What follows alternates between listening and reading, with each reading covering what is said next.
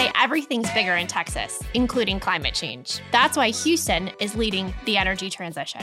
Here in H-Town, the fourth largest city in the United States, entrepreneurs from across Texas and around the world are gathering to work with titans of industry to build the technology that will reduce emissions and power a low-carbon future. We sit down with those changemakers and wildcatters who are solving the toughest energy challenges. With trillions of dollars on the line, we dig into how Houston will bring technology to market on a massive scale. Join us as we talk with the leaders of the energy capital of the world as they show us how the energy transition gets done. I'm Laura Cottingham, and this is the Energy Technology Podcast. And I'm Jason Etier. Let's jump in. Welcome. Super excited to have with us today Jhana K. Porter with Fractal. Fractal is a materials company developing plant-based polymer processes for the replacement of fossil fuel. Excited to have you here. Excited to be here. Tell us about Fractal. Fractal, we're based in Houston. I'm from Houston. We are developing, as you mentioned, bio-based polymers, so biopolymers, and our raw materials are plant material that are typically sent to landfills or other waste streams. And you're from Houston? I am from Houston. Born and raised? OG? Almost OG. I was born in New Orleans, which is sort of equivalent. Moved here when I was about 2 and been here my whole life. Yes. Yep. Tell us about how you got into this. You have a great story that I love on so many levels. Sure. So I am a yogi or someone who practices yoga faithfully 5 to 6 times a week for about, 13 years, something like that. And when I was in the Bay Area, this was 2019-ish, end of 2019, I was in hot yoga class and we were waiting for it to begin. So everybody's in there setting up. I'm in the back, a man comes and sets up beside me, unrolls his mat, brand new mat, and it starts to off gas immediately, right? And so it's strong, I'm smelling it. And really for the next 90 minutes, I'm thinking about what the mat is going to do to him, right? How it's going to interact with his skin, his face, his feet, because, he's just in shorts, right? So it's all of that. And then because it is I don't want to say cheap, but cheap, right? It wasn't meant to last forever. Mat, it's going to degrade and he's going to throw it away. What's going to happen to it then, right? So instead of really meditating, I'm thinking about that. So I guess I was meditating, but not meditating on me, right? So I was thinking about that. And so as a chemist, what can I do? Who do I need to talk to? And so for the next maybe 6 months, just kind of let it bounce around in my head. Nothing serious, just let's make some better athletic equipment, right? And it was really a me problem, right? I wanted to help my yogi community, right? And then when I went out looking for guidance, people were like, this is a bigger thing, I think, than you realize. And if you are, willing to do this, here are some things that you should do, right? And people pointed me toward grant money and things like that as opposed to just sort of keeping it really small. So I guess I just didn't think about it as a company. Then I was laid off. It was COVID, right? So the next May, 6 months later, laid off, and I was like, let's start a business, right? I moved back home, Houston's home. And then during COVID, started my business. And so 2.5 years of us just grinding it out, really. And we'll be 3 years in a few months. Tell me about that project. Like, were you sitting at home and said it's time to make money? Was there a transformation? Honestly, I've always been comfortable with risk, I think. And so when I was laid off, I think there was a switch in my mind that was like, you were ready anyway. So here's a perfect opportunity, right, for you to move into something else. You don't have any excuses now, right? And I was fortunate that I still had a homestead in Houston, so I can just come home and just work on it. And I just kind of put my head down and started working on it. So, first of all, I love the right? Yeah. I feel like there's so much to delve into there. Sure. Like, go back, your original story, you're in yoga. Yeah. And you said you could tell somebody's mat is off-gassing. Yes. So one, you're a chemist. You've I am a got chemist. some background that I want to learn. What does that mean? Yeah. And is that something that I should be worried about in yoga? Like, what is coming out of our yoga mat? Yes. Well, I think yes. I think of yoga as like detoxing. Yes. Am I also retoxing at the same Absolutely. time? Absolutely. So I think one of the things maybe that we don't think about are what the materials are used in any of the things that we interact with, right? And so I'm sure a lot of people have heard of the conversation about PFAS, right? It's very similar to that where, we're building these things and we interact with them on a daily. They break down because that's what things do. And in the case with the yoga mat, it's off-gassing, meaning, the materials that are made with, there are things that are going on that are not complete or, right? And so it's releasing these gases, right? And it's in this 105-degree room, right? That doesn't help, right? And so, and I was right next to him. So I was just getting big whiffs of it for an hour and a half. But to answer your question, you should be concerned, right?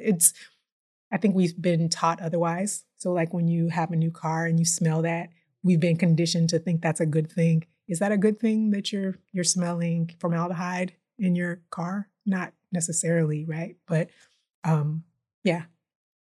When these materials podcast, you said some of has become processes.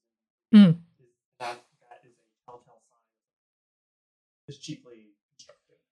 I don't necessarily want to say that it's just because it's cheaply constructed. It just, in that instance, I could tell that the mat was a cheaply constructed, or I shouldn't say cheaply constructed, the material was not meant to last, right? And so you've seen the mats, right? They're just very, very thin, right? And but on the other end of that, there are mats that are like in gyms, right? That are, maybe a few inches thick. Those are built to last, right? And that was just the case there.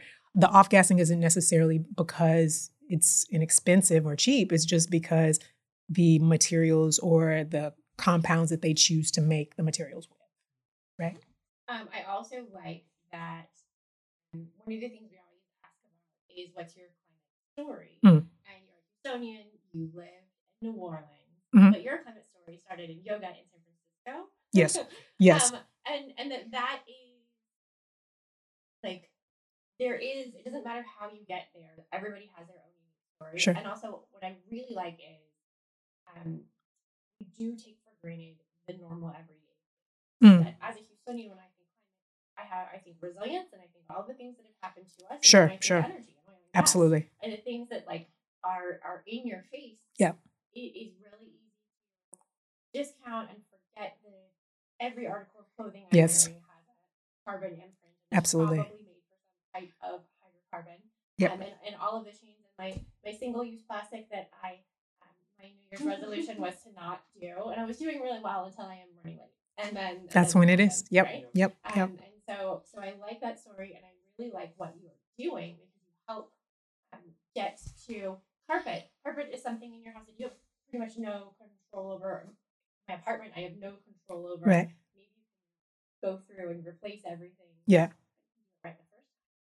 Right. And not just carpet. So PVC or polyvinyl chloride is really made for the built environment. 70% of the PVC that's made is for the built environment. So it's flooring materials like carpet, luxury vinyl tile, things like that. But it's also siding, roofing, cabling, water transportation, so plumbing systems, windows, doors. So really anything in a space has a large PVC component. So how did you go from yoga mat? Yeah. The yoga mat's made of PVC. It's like it's a wild ride. So that yoga mat, I'm not sure what it was made of. Probably polypropylene, polyethylene, something like that.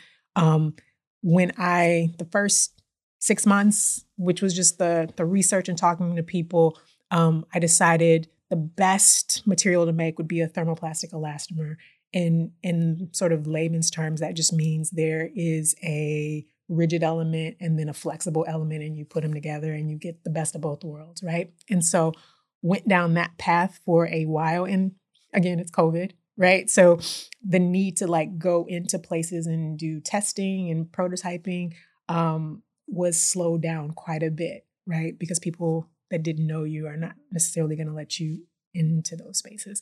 So it was a lot of webinars and meeting people through Zoom and trying to do as much as possible. And then we sort of decided to move away from athletics to automotive, like interiors, right? So like molding for like a dashboard or interior molding or molding by the tire, the front, things like that, things that have a little bit of give but still need rigidity.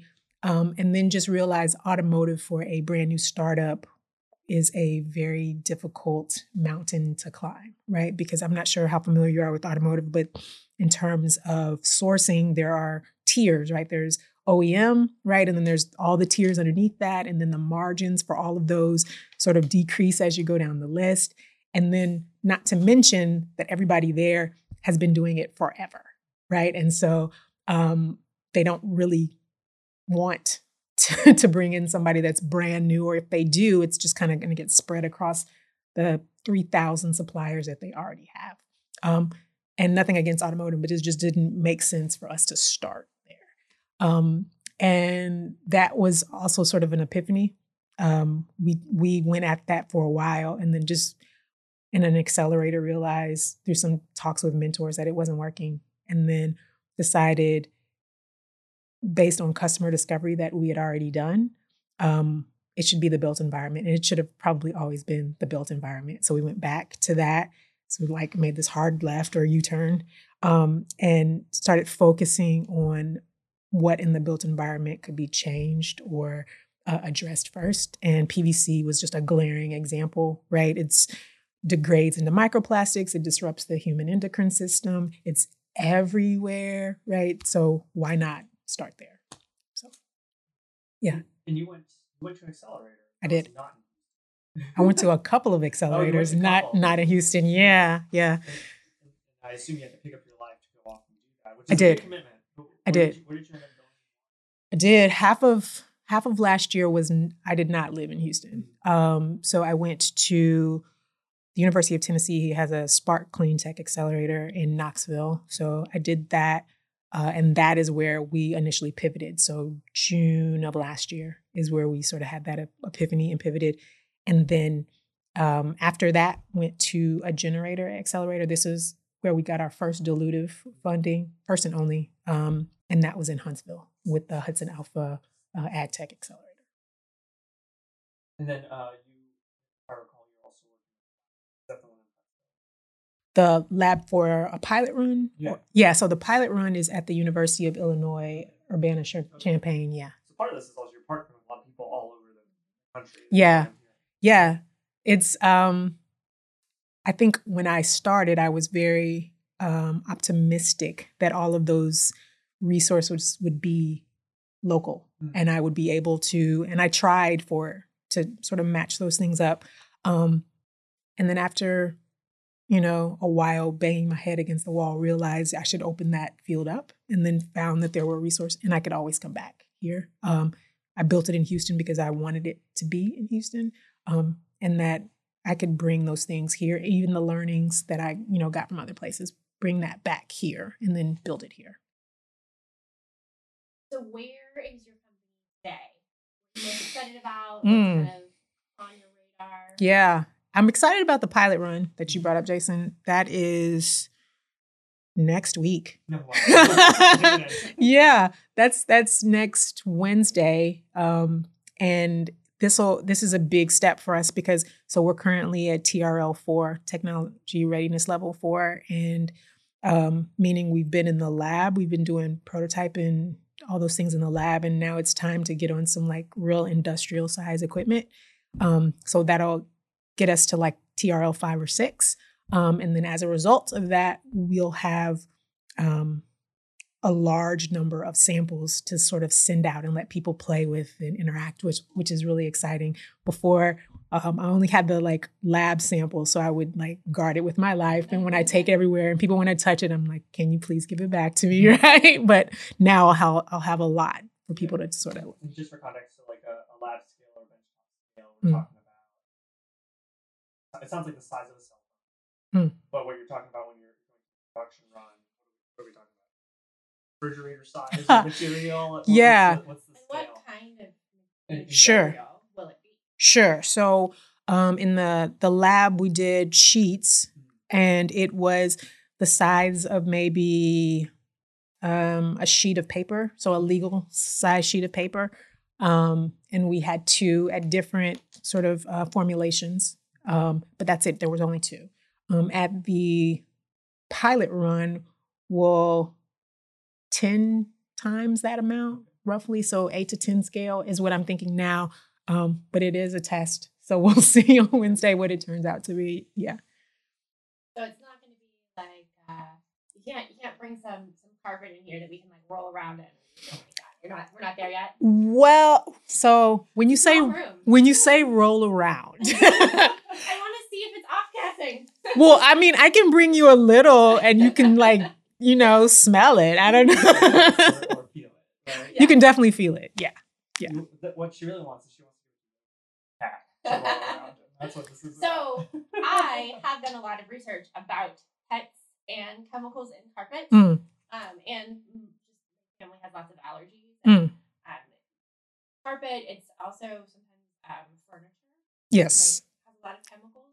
PVC like as well. You think about your pets, they like lick. Are a lot closer to the carpet and furniture than you are. Very true. Most of the day. So it is near and dear to Yeah. But the material is like you're saying carpet. The material you're making is fabric. I think carpet is like this is more of a hard form. Right? Well, it's flexible. Okay. So it would or could be used in carpet. So carpet, when you turn it over, there's the backing, and a lot of that is a sort of matrix looking, and it's a polymer that they put on the back. So it could be used in that, but also in a flexible sheeting. If you want to, there's like pourable versions where you can just like pour it and just allow it to cure on its own, or with like a little bit of heat. So there's lots of different ways to implement it. Okay. So in some ways, it's a carpet is a composite product. Yes. Yes. And this is one of those components.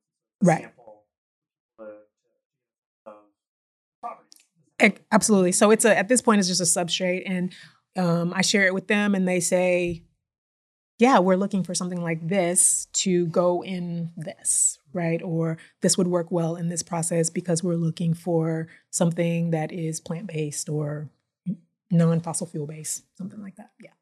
And if I remember, a lot of the technology barriers that said why this is happening or why we're able to do this now, is it as much driven by changes in chemistry? Is that where the innovation? Or is it where's the why now? Yeah. Personally, chemistry is chemistry, right? I don't think that the chemistry it's based on an evolution of chemistry. I think really because of a transparency, or at least an acknowledgement of studies and information that people have now, the demand has changed, and the people that are supporting that demand recognize that there are alternatives, and so they can present those to the people. I think before it was sort of the lesser of evils, right? You're going to get carpet, no, but what's better than carpet? I guess I'll get luxury vinyl tile, right? And it's, carpet is synonymous with a lot of allergens and things like that because it traps things, right? But you move into a luxury vinyl tile, something that you can clean directly, but they still have very similar, like, chemical components, right? So I think it's just awareness now. And then how does it get from the state that you're at? How does that end up in a product that I would buy as an indirect consumer? Sure. What we're doing is not necessarily manufacturing. We are developing the processes themselves and developing the processes for the technology, right? And then the goal is to really license that to the companies that would sort of plug and play those into their current practices or processes that they have so they can either meet ESG goals or they can meet the customer demand, like you mentioned. So basically what happened, we developed this out. So this beachhead that we're doing now, this initial product, say I sell it to the payer company, right? And then they put it in their new flooring line. It may be the substrate for their pourable polymer floor line that they put into hospitals, right? So it could be a component, it could be the entire formulation, it would depend, right? So part of our offering is that not only is there the process, but there's also the technical know-how to customize that for what the customer would want. Is there a component of this pull through marketing, elevating your brand and customers? Or is that, I'm thinking of the canonical. Yeah, I think that it could get to that point, right? I think now is really about building trust, right? And being able to say, we have built a process and the payer company uses it and you can see what they've done. And then, steps after that would be like, oh yeah, the whatever process the fractal process, right? And that's what they put into this material or that material. It's absolutely a possibility. Yeah. Get your feedstock. That is absolutely the secret sauce. I cannot tell you that. I am leaving. No, there's a few things. They're plant-based. So I'm going to go with plants. Yeah. So there are a few materials. So one is definitely a secret sauce sort of material. It is part of our IP. But it's based off I'll just leave it at that. But then the other are paper and pulp sort of waste streams, a good deal of those. And then we've identified plant materials that can contribute certain characteristics. So some plants that contribute UV resistance, right? Or some that contribute antimicrobial activity, right? The process itself, the basic is a drying oil polymerization process, which just means drying oil is just like soybean oil or something that when it's exposed to air agitation, it hardens, right? So there's a proprietary blend of those drying oil that creates sort of the polymer matrix. And then we have these plants that we add to it to create those other things, sort of like make your own pizza, right? Yeah. I was excited because she's backing away from the mic, but also just like. And my hands are doing things. It's good. So one of the things you said was the company name. Fractal. Yes. Where does that come from? Yeah. It's really simple. And it's funny because people either always get it or like there's 50-50 people get it immediately and they're like, fractal. Okay. Or they don't pronounce it at all. And I never anticipated somebody with a weird name. I would never create my company with a weird name for it to not be pronounced correctly, but it's fractal. That's it. Like the mathematical concept of fractal, which is just parts repeating themselves in the whole, right? So like broccoli, like lightning, like waves, all those things.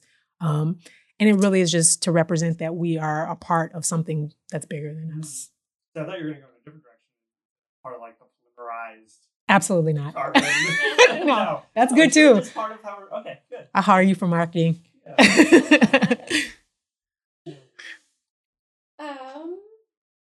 Let's see. Talk about Houston. Let's do it. So you came, you left, you came back. A couple right? times, yeah. Mm-hmm. What were the things that you found in the other programs that you really benefited from? Ooh. I want to go there first, and then like money.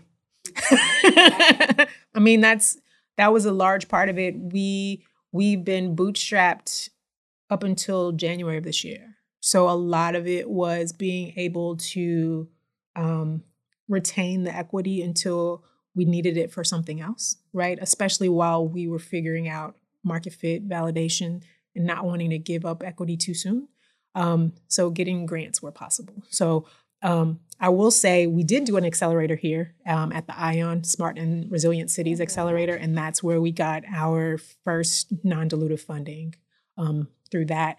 But then the others, it was a lot of it was, but it was also sort of like hitting three things with one stone, right? So there is the capital aspect, but then there's also being able to connect with leaders in the field. So, for instance, at Hudson Alpha, they are the preeminent plant and human sort of genotypic, phenotypic research facility in America.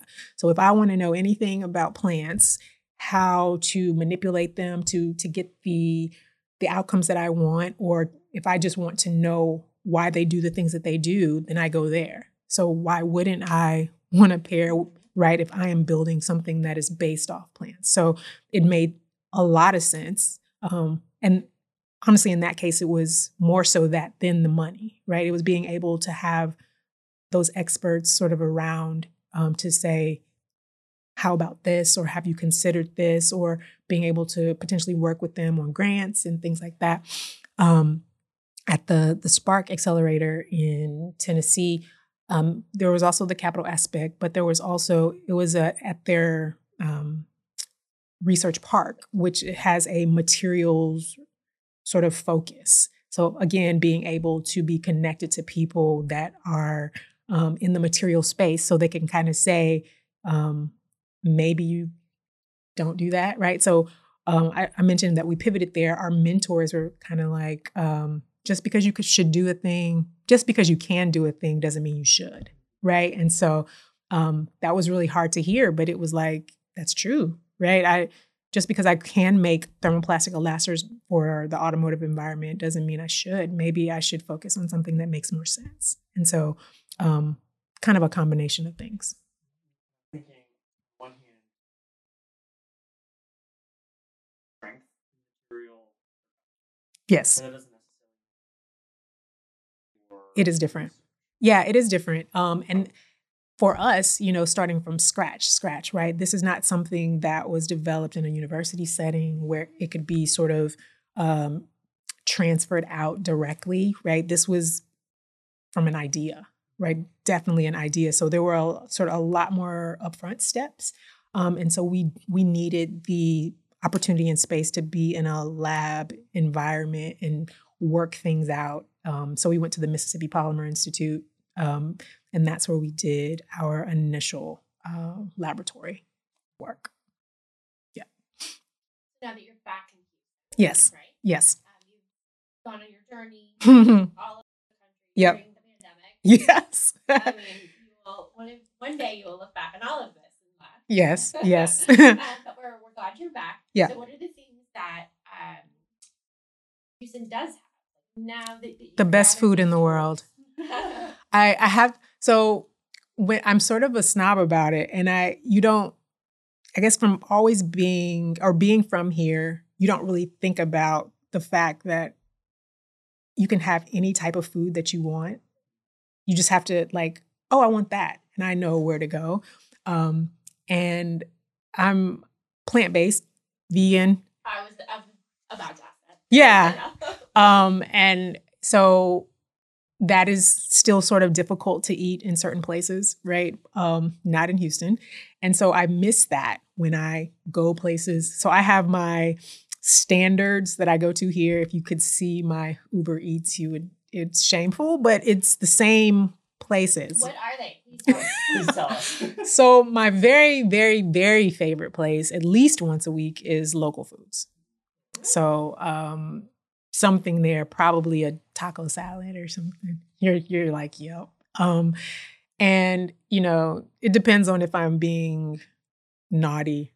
Maybe it's like a burger, or something. But when I was sort of across the country, not necessarily in California, but in Huntsville and Tennessee, the options weren't there as much.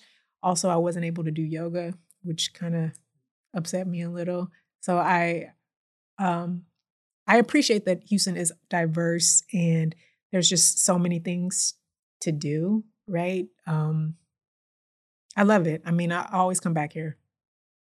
Always. Yep. And since you touched on it, we have to talk about best yoga. The best yoga, the best yoga joint. I like that. So I'll say the yoga joint where I started and is still my favorite is Kirby and South Boulevard. And it's Hot Yoga Houston, I think is the name of it. I don't even know the name. I can get there in my sleep though. And yeah, I started, I don't know, 12, 13 years ago there. And it's good. It just feels like home when you go in. You remember the smell and the people. It's good. Yeah. So I love hot yoga. I started doing hot yoga when I lived in Washington, D.C. Okay. When it was cold. Yeah. I was there during a couple of the snowpocalypse years where it was just like very cold. Okay. Hot yoga saved. Warms you up from the inside. Moved back to Texas. Hot yoga almost killed me. So I think I dehydrated and got a migraine, and then got on an airplane and was just thought I was not gonna make it. Oh no! But it is a different experience for me completely because it is also hot here. It is. Right? How should I combat that? Just drink a ton of water. Electrolytes. Yeah. And also, so I don't, because I started at that, and it was at that location, that joint, and it was, when I went, it was very structured. So it was, we didn't drink water during class. So it was from what I understand, it was to teach you that throughout the day, you're supposed to be preparing for so you're hydrating throughout the day as opposed to gulping it down while you're in class. So yeah, electrolytes, eat things with high water content. So salad, lettuce, things like that, things that don't dry you out. No salty stuff. We should all go. There is a club of entrepreneurs who like to go to yoga together. Are there other yoga places you recommend? I recommend them all. I think everybody should frequent whatever feels best to them. I'm just a creature of habit where certain things are concerned. And so I don't want to be distracted by looking and, oh, this is pretty and what, right? I want to go, this is my studio and I already know that's pretty. I've been here, I've seen it. So I can focus. I also go to Hot Yoga Plus in Meyerland. It's in the shopping center on the second floor. There's one in Sugarland. I've been to a couple of Black Swan events. Yeah. And I can't remember the last one I went to. It was the coolest thing ever. It was in a warehouse, and it wasn't trap yoga, but it was popular music. It was to popular music, and it was easily 1,000 people in there. Yeah, it was super cool. Yeah, anywhere feel safe. Yeah. I've also done during the pandemic a lot of yoga going outside. Yeah. And doing it.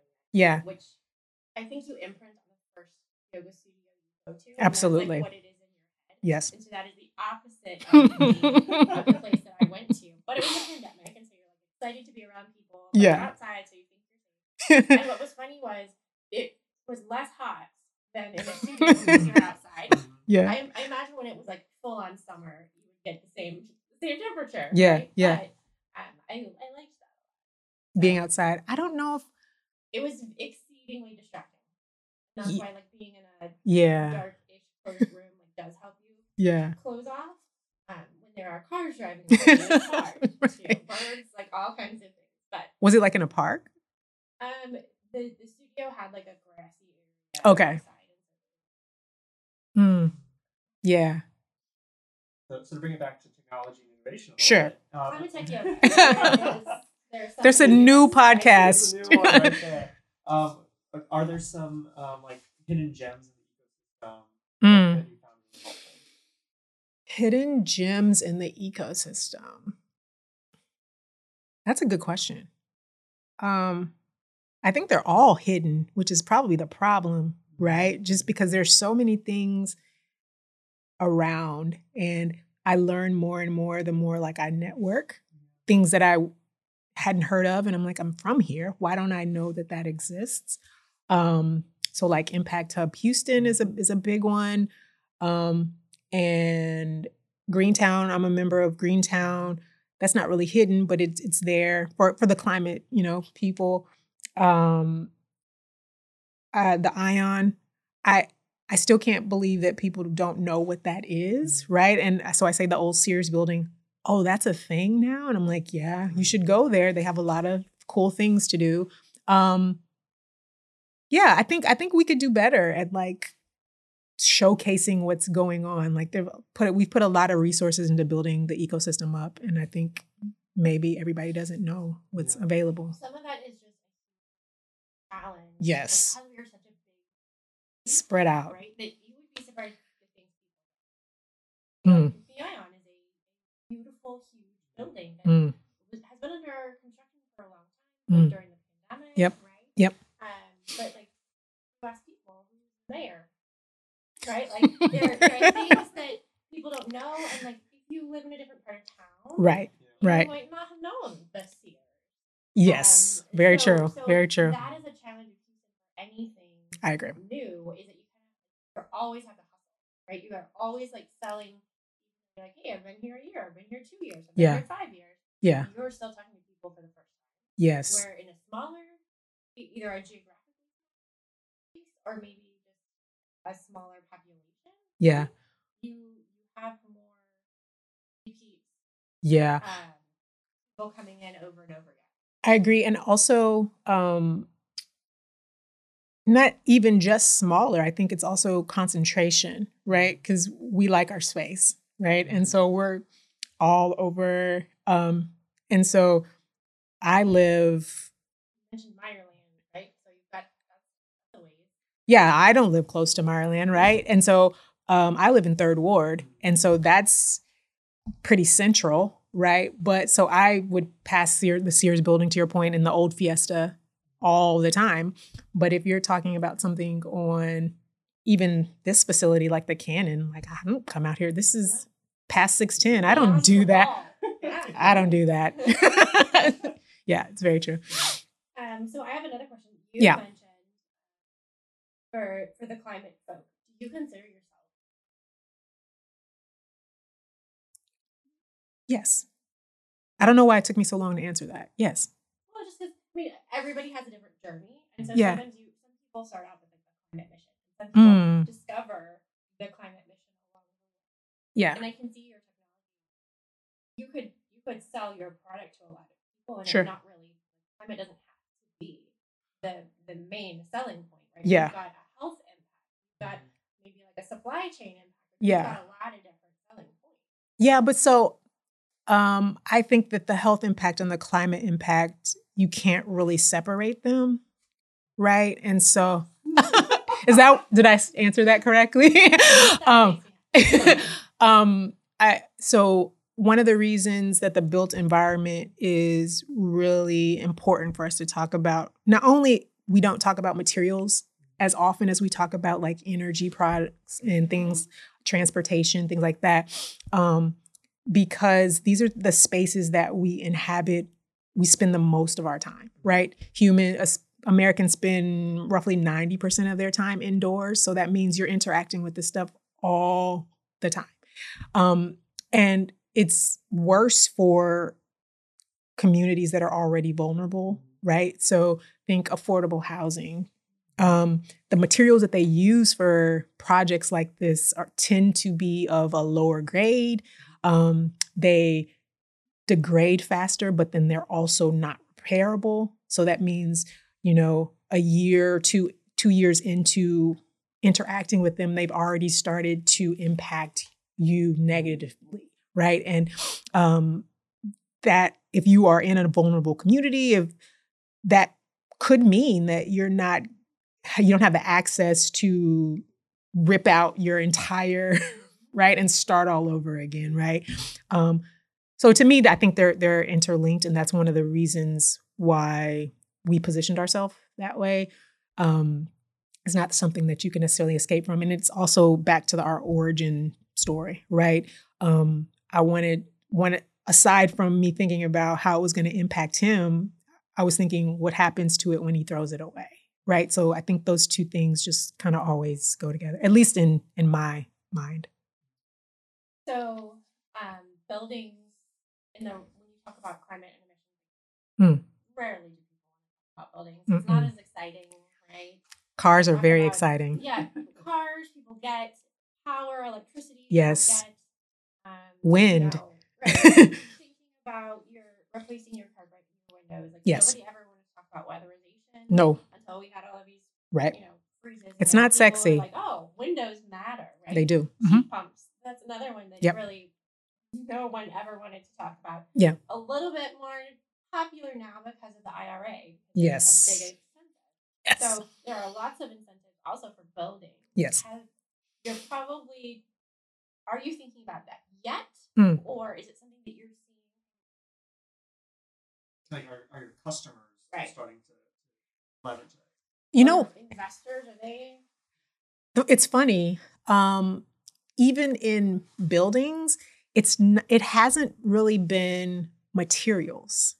Even in buildings, it's electrification, other sort of energy things, like enclosing spaces, retrofitting buildings, things like that. It's not, a lot of the talk is not about the materials that we use when we are constructing buildings or we are redoing buildings, things like that. So it's important, I think, for myself and other founders in that sort of space to sort of bring the awareness to sort of like the gap there, right? This is important. It should be important to you, but it's important to all of us, right? How these things are coming across, especially as IRA, right? All this money is being allocated to help us to move forward, that we make sure that we include things that are important, like materials. Well, yeah. I think your product, once you got to manufacturing, right, would qualify because it's decarbonizing. Sure. Right? So there's opportunity. Sure. Like once you hit that point, they have serious money, and so I think that's exciting. Okay. And that's incentive includes refurbishing or setting up a factory. Sure. To allow. Yeah. Your commercialization. Yeah. Yes. Which is good for absolutely. Yeah, the IRA is a good thing. When we think about the climate goals we might have within materials, do you think it's not like all materials have ever been invented, right? Like, do we have the technology to get to our climate goals, or where do you see the white spaces? Because you obviously chose to do PVC replacement with the flexible and soft material, but what else is missing still in the world, the ginormous world of plastic? Yeah, I'm trying to remember the quote. It's like, of all of the biological possibilities that are out there, we've discovered like a single digit percentage of those things, right? So think about all the things that we could create or that will be created, and we've created 2% of those things, right? I think as we are more honest and transparent about challenges that we've had and what we are looking to do, especially as 2030 and 2050 get closer, I think we're going to be more industry-wide, entrepreneur-wide, taking more risks on what we are looking to create, right? And what people, to your point, you brought up investors, what people are willing to back, right? Because it's 2023, right? 7 years is not a long time, right? So there are going to have to be some things that come along pretty quickly that maybe have not even been invented yet, right? So, and I think a good deal of them haven't been invented yet. So, random question that I just thought of. Yeah. The former city person brain, is there a permitting factor that you have to go through? or like testing hospitals, Mm. like hospital flooring, is there something that has to go through manufacturers would be allowed to use your products? Yeah, so there's a standard. There's a ASTM, if you've heard of that. There's they have standards for everything. They have standards for resilient flooring, which is what that's called. And then there's specific sort of like antimicrobial tests and things like that for specific use cases for hospitals and things like that, or schools. They have different standards. Microbes I don't see. Like, yeah. Okay. Yeah. Yeah. You have. There's going to be a standard. Yeah. Mm-hmm. Is it hard to bring a new, and that can be like actually passing the standard, right? So you get the stamp. Yeah. But then even though you have a stamp, there's often hesitancy to be the first. Sure. The first one. This is the first hospital that has a new product. Yeah. Right? Yeah. The concrete example, right? There's so much advancement. There's always going to be hesitancy to be the first person to build that building. Right? Or that first bridge. Right. and so how do you Yeah. So I think some of that is covered in like pilots, right? You're able to mitigate some of the risks and hesitancy. And then our goal anyway, or our strategy is to sort of build up, right? So initial pilot may be smaller scale, sort of a safer bet, and then get riskier and riskier and riskier. And then as you show that growth and being able to meet those targets and metrics, you sort of prove to people that you're able to do things. And when you fail, that you were able to come back around and figure out why and that kind of thing. And at the end of the day, again, to your point, some of these things are very ambitious. And I don't think that the goal is necessarily perfection in the first try. It's, okay, we set up a strategy or plan to get to it, and then we met those things, and how do we need to work around? Love it. Love it. Yeah, so I think unfortunately, as much as I enjoyed talking about this, the most important question we're going to ask today, the prehistoric extinct flora fauna you would bring back. Tell us what it is. I don't think I would bring anything back, just because I think that's irresponsible. But brontosaurus that's like childhood dream, is to like pet a brontosaurus. So is that from the Land Before Time? Like, this is the callback here. Oh my gosh. I don't think if I'm trying to remember their names. I remember watching that movie. Yeah. I don't remember their names, but it was a. It's the brontosaurus. Yeah. Is it? Yes. My brain did a little sparkle, so maybe. The saddest movies of all time, and they made like 7 of them. Yes. They did make quite a few. Did we watch all of them? Yes. Yes, we did. What kids don't like dinosaurs? I know. Yeah. But there's a whole weird story about how bringing back prehistoric and extinct animals plays into climate tech. So keep that on your radar. Yeah. Pet the Yep. brontosaurus. Yeah. It is. But you also said just because you could doesn't mean you should, which we learned from Jurassic Park. Yes, also, like, which is the other one. an important. Yes. And keep it in the balance. Right? Yes, I never forget that. So when we think about, what are you going what is something that our audience here could do to help you do your goals? Help me. Yeah. Talk about materials more. When you are thinking about your place of residence, or ask what things are made of. And when they tell you, say, is there something else? Right? Because what they're typically offering you is going to be made of PVC, right? And tell them you don't want PVC, and watch them squirm a little bit, right? And I think we just need to start those conversations. Yeah. This in your home? My home is 80 years old, roughly, right? So I have wood floors, original wood. So that is not big there. I should, though, there are other things there that may have PVC, and I hadn't even thought. I'm going to do that when I go home. Darn it. And if people want to learn more, We have a website, Fractal, 2 Ks, FRAKKTAL. Yep. .com. Open it. Yes, I'm on LinkedIn. Yeah. Yep. Well, excited. I can't wait until I can say I want my fractal floor. Yes, I like the way that sounds. Ask him to say, Oh, yes, I love it. And then we're going to go to yoga. side eye if it does not. Side eye, yes. Great. All right, thanks. Cool. Thank you.